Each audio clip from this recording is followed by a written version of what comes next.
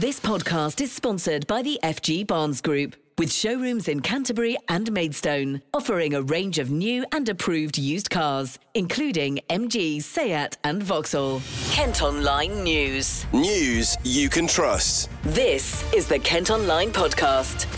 Nicola Everett. Hello, hope you're okay and have been able to enjoy the sunshine in Kent on Tuesday, June the 14th. Thanks ever so much for downloading today's podcast.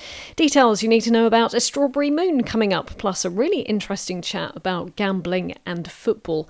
But first today, the Prime Minister has again defended a decision to send asylum seekers who've crossed the Channel to Kent in small boats to Rwanda. They are, I'm afraid, undermining everything that we're trying to do to support safe and legal routes for people to come to the UK and to oppose the illegal and dangerous routes. The first flight is due to leave tonight. Up to 7 people are expected to be on board, although at the time of recording today's podcast, a number of appeals are still going through the courts. The policy, as you may have already heard, has been hugely controversial, and today the Archbishop of Canterbury, along with 25 bishops, called it immoral. Jane Ozanne is a member of the Church of England's ruling body. Of course, we need to punish those who are seeking to traffic and profiteer. But that is not who this policy is going to impact. It's going to impact the very people we should be protecting. Well, channel crossings appear to be continuing despite this new policy, with almost 250 people arriving in Kent over the past 2 days.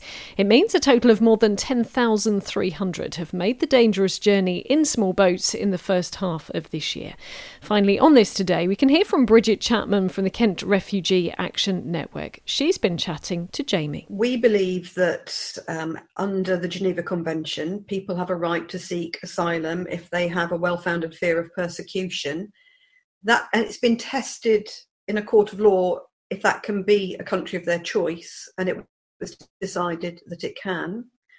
Very few people actually come to the UK to seek asylum compared to other countries in Europe, but those that do have made a choice to come here because they've got some kind of connection to the UK. We think the government is breaking the law by sending people to Rwanda, so we don't think it should go ahead.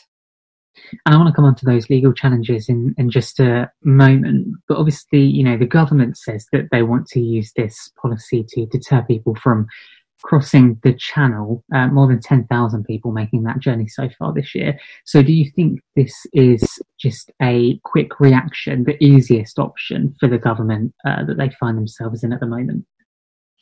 I don't think this is going to deter anybody. And we've seen that since the government announced this policy, it hasn't really had any effect on the numbers making this channel crossing.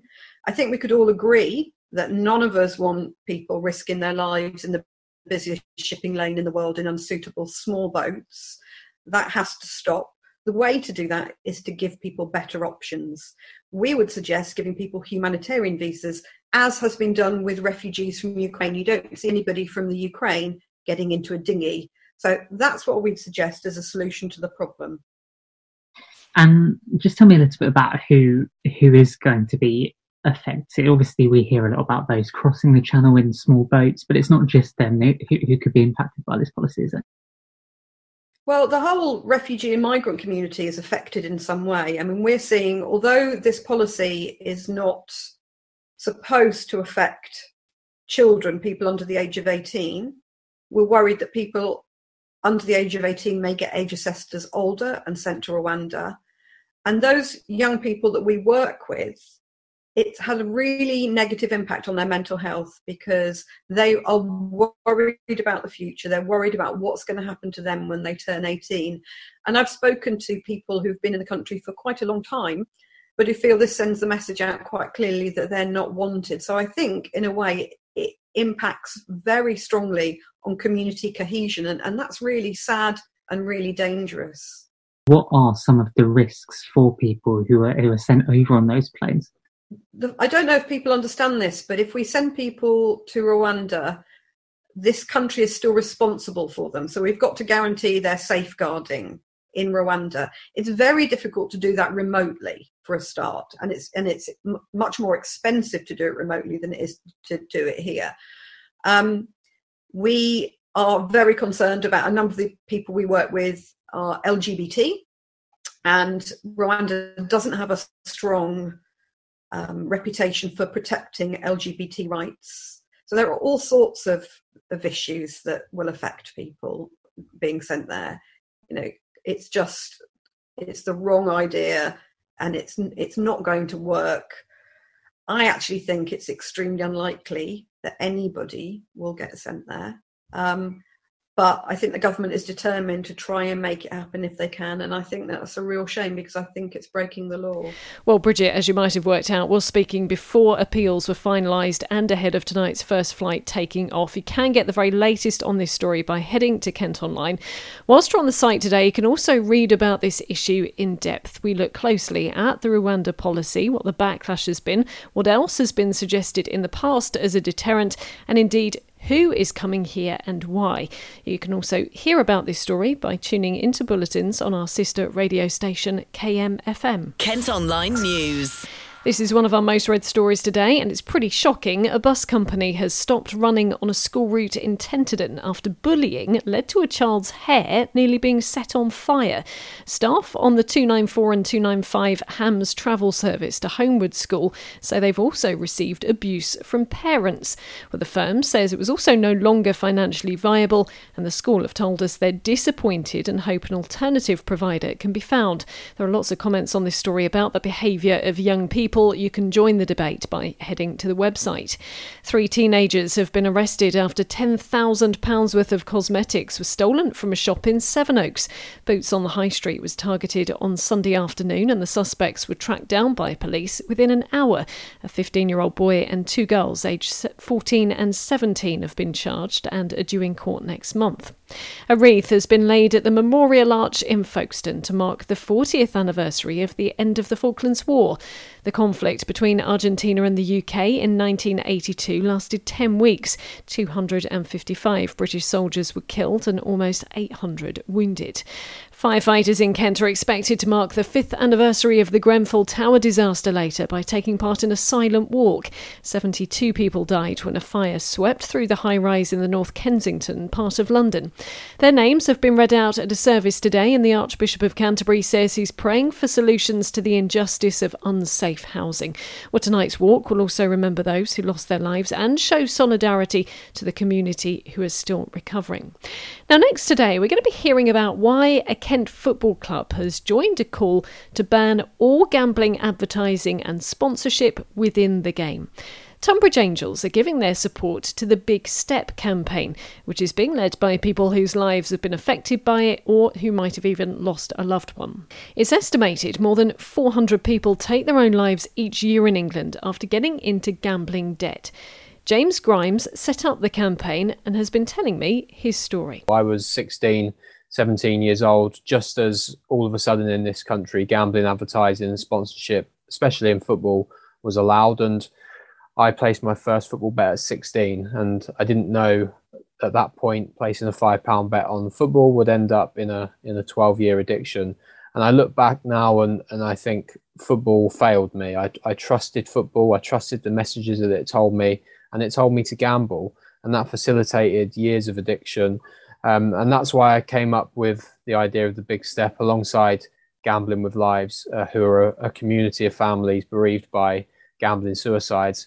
And originally, hence the name, the Big Step, we walk to football clubs that have gambling sponsors or partners to try and get them to review their relationship with gambling companies. As time's gone on, what we've actually realised is, although there are some really good examples of lower league clubs saying no to this, on the whole, the bigger clubs, they continue to promote gambling in front of their young fans, something that takes hundreds of lives every year. And football really isn't listening that much. So we've turned it into a full-time campaign to end all gambling, advertising and sponsorship in football.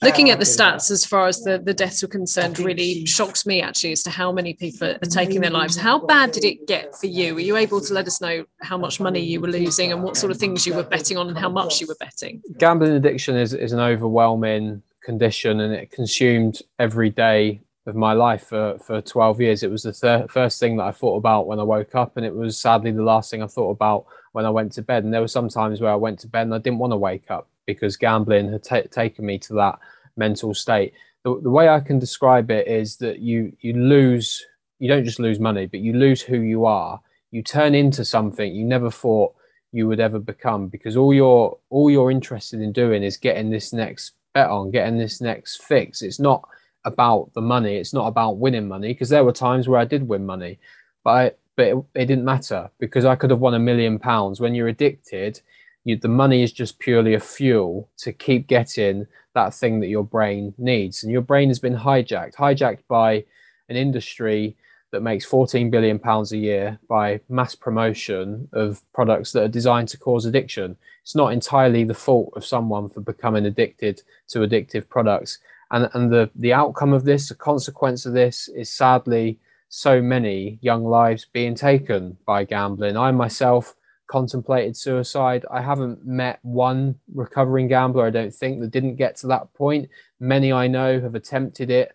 And of course, hundreds sadly do take their lives. And it leaves families behind that are broken, obviously, and bereaved, but now have come together to form Gambling with Lives to campaign for change, because something that takes Public Health England estimated 409 lives every year, that should not be promoted, and especially should not be promoted in a sport like football, which is adored by millions of children. We've seen how many clubs you've got on board, but I should think for an awful lot of clubs, the amount of money that they can get from these companies is vast, and that's going to really prop them up as a club, or, it means that they can pay their players even more money every week. I mean, how do you kind of break down that relationship then, and how do you encourage the football clubs not to take that cash? 60% of gambling industry profits come from just the 5% of customers that are addicted or at risk. So this is not a healthy, sustainable way to fund football. And we can point to a lot of the examples across the lower leagues that are evidently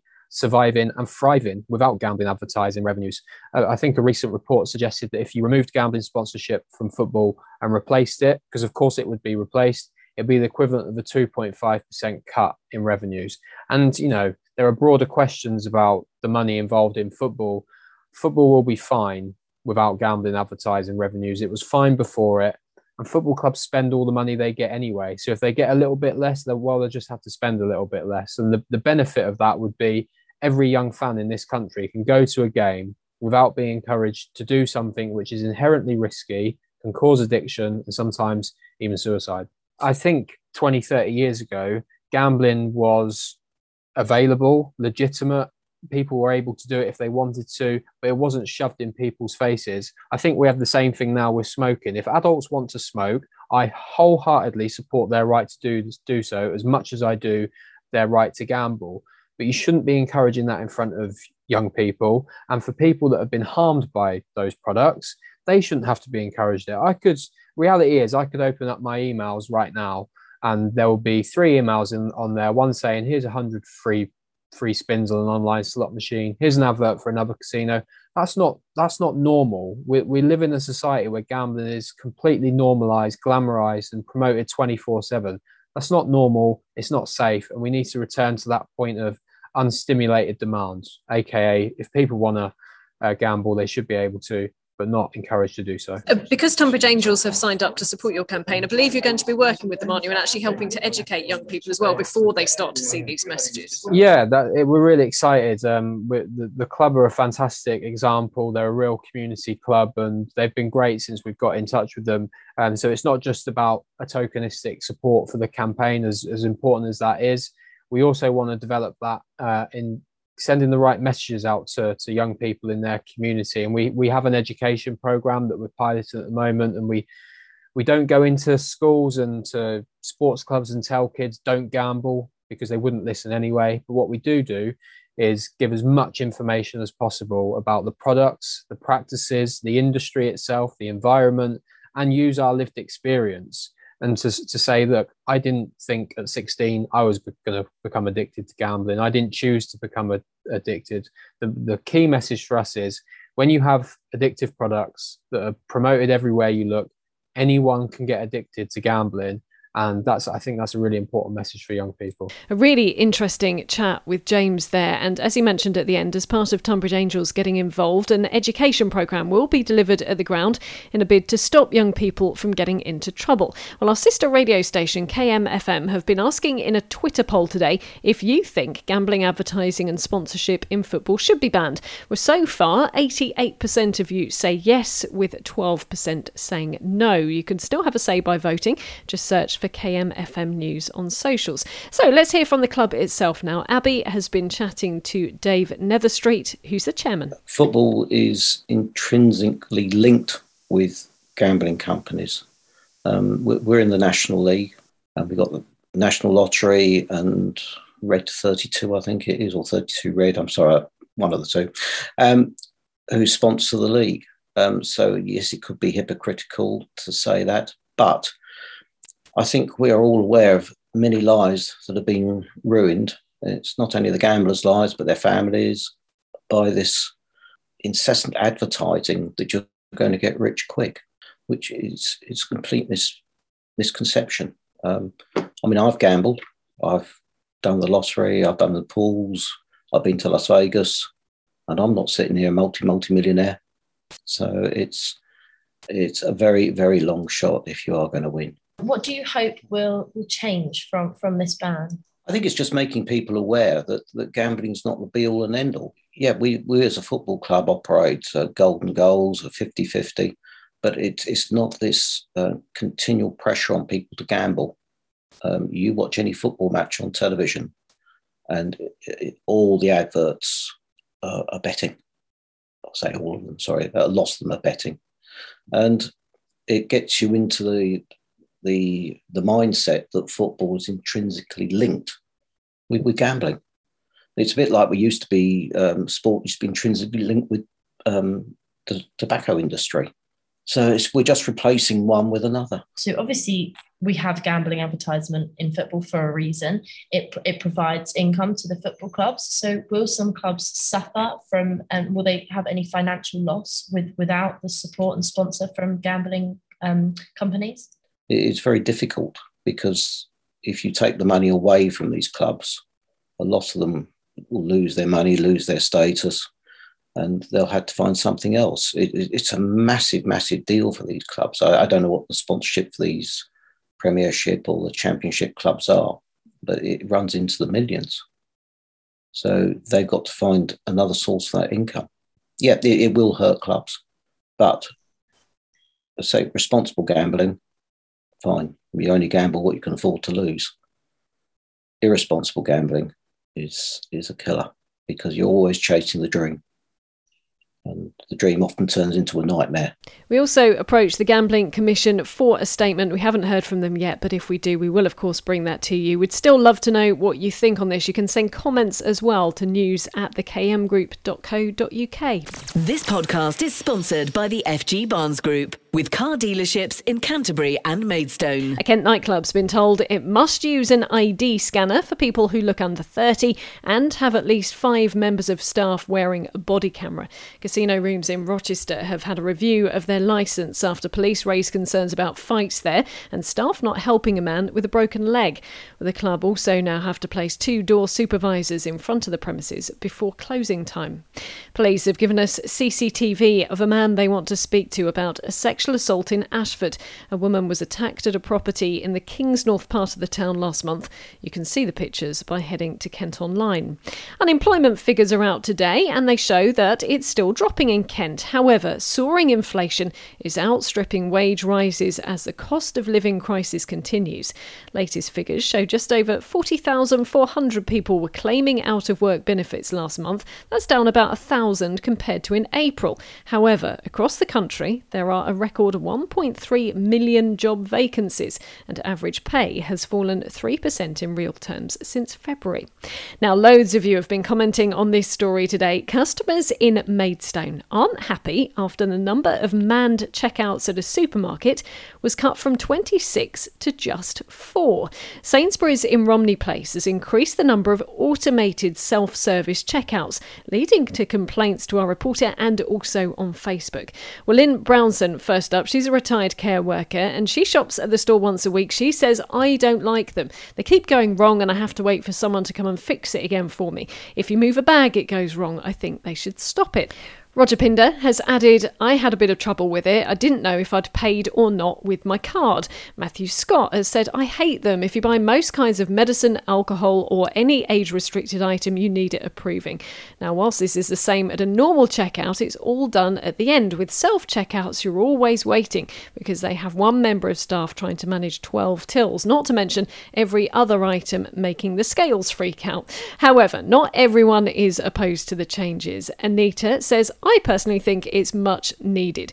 Self-scan or smart shop is the only way I've been doing my shopping for ages now. It's a lot quicker and cheaper to use smart shop too. It's brilliant.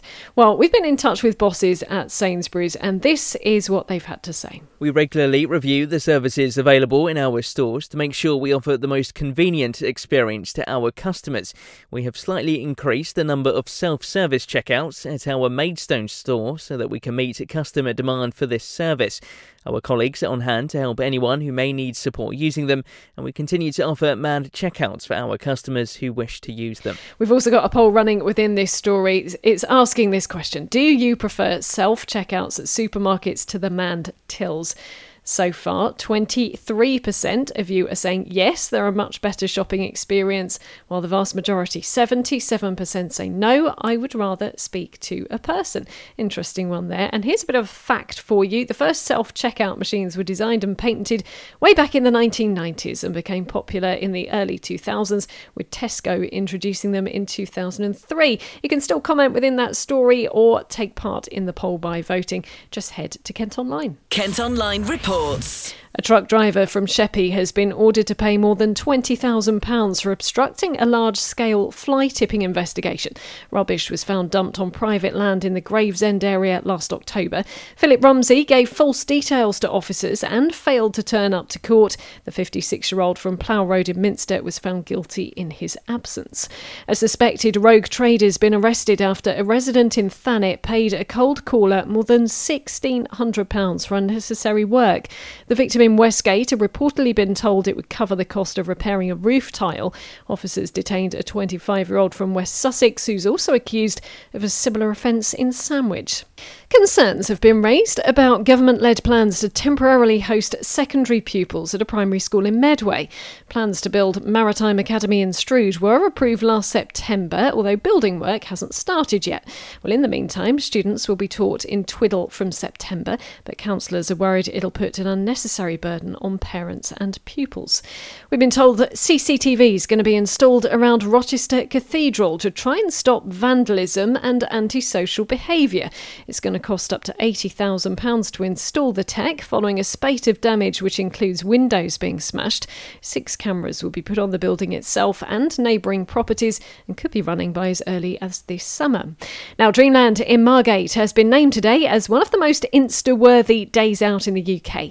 The amusement park is 20th on a list by train operator Grand Central based on Facebook check-ins and Instagram hashtags. Tower Bridge, the Natural History Museum and the Shard took the top 3 spots, followed by Stonehenge and Brighton Pier.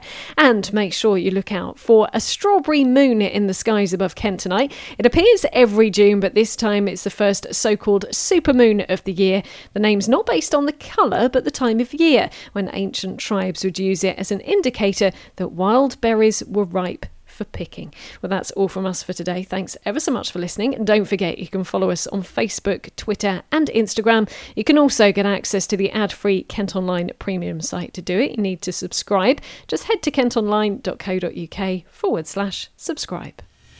News you can trust. This is the Kent Online Podcast.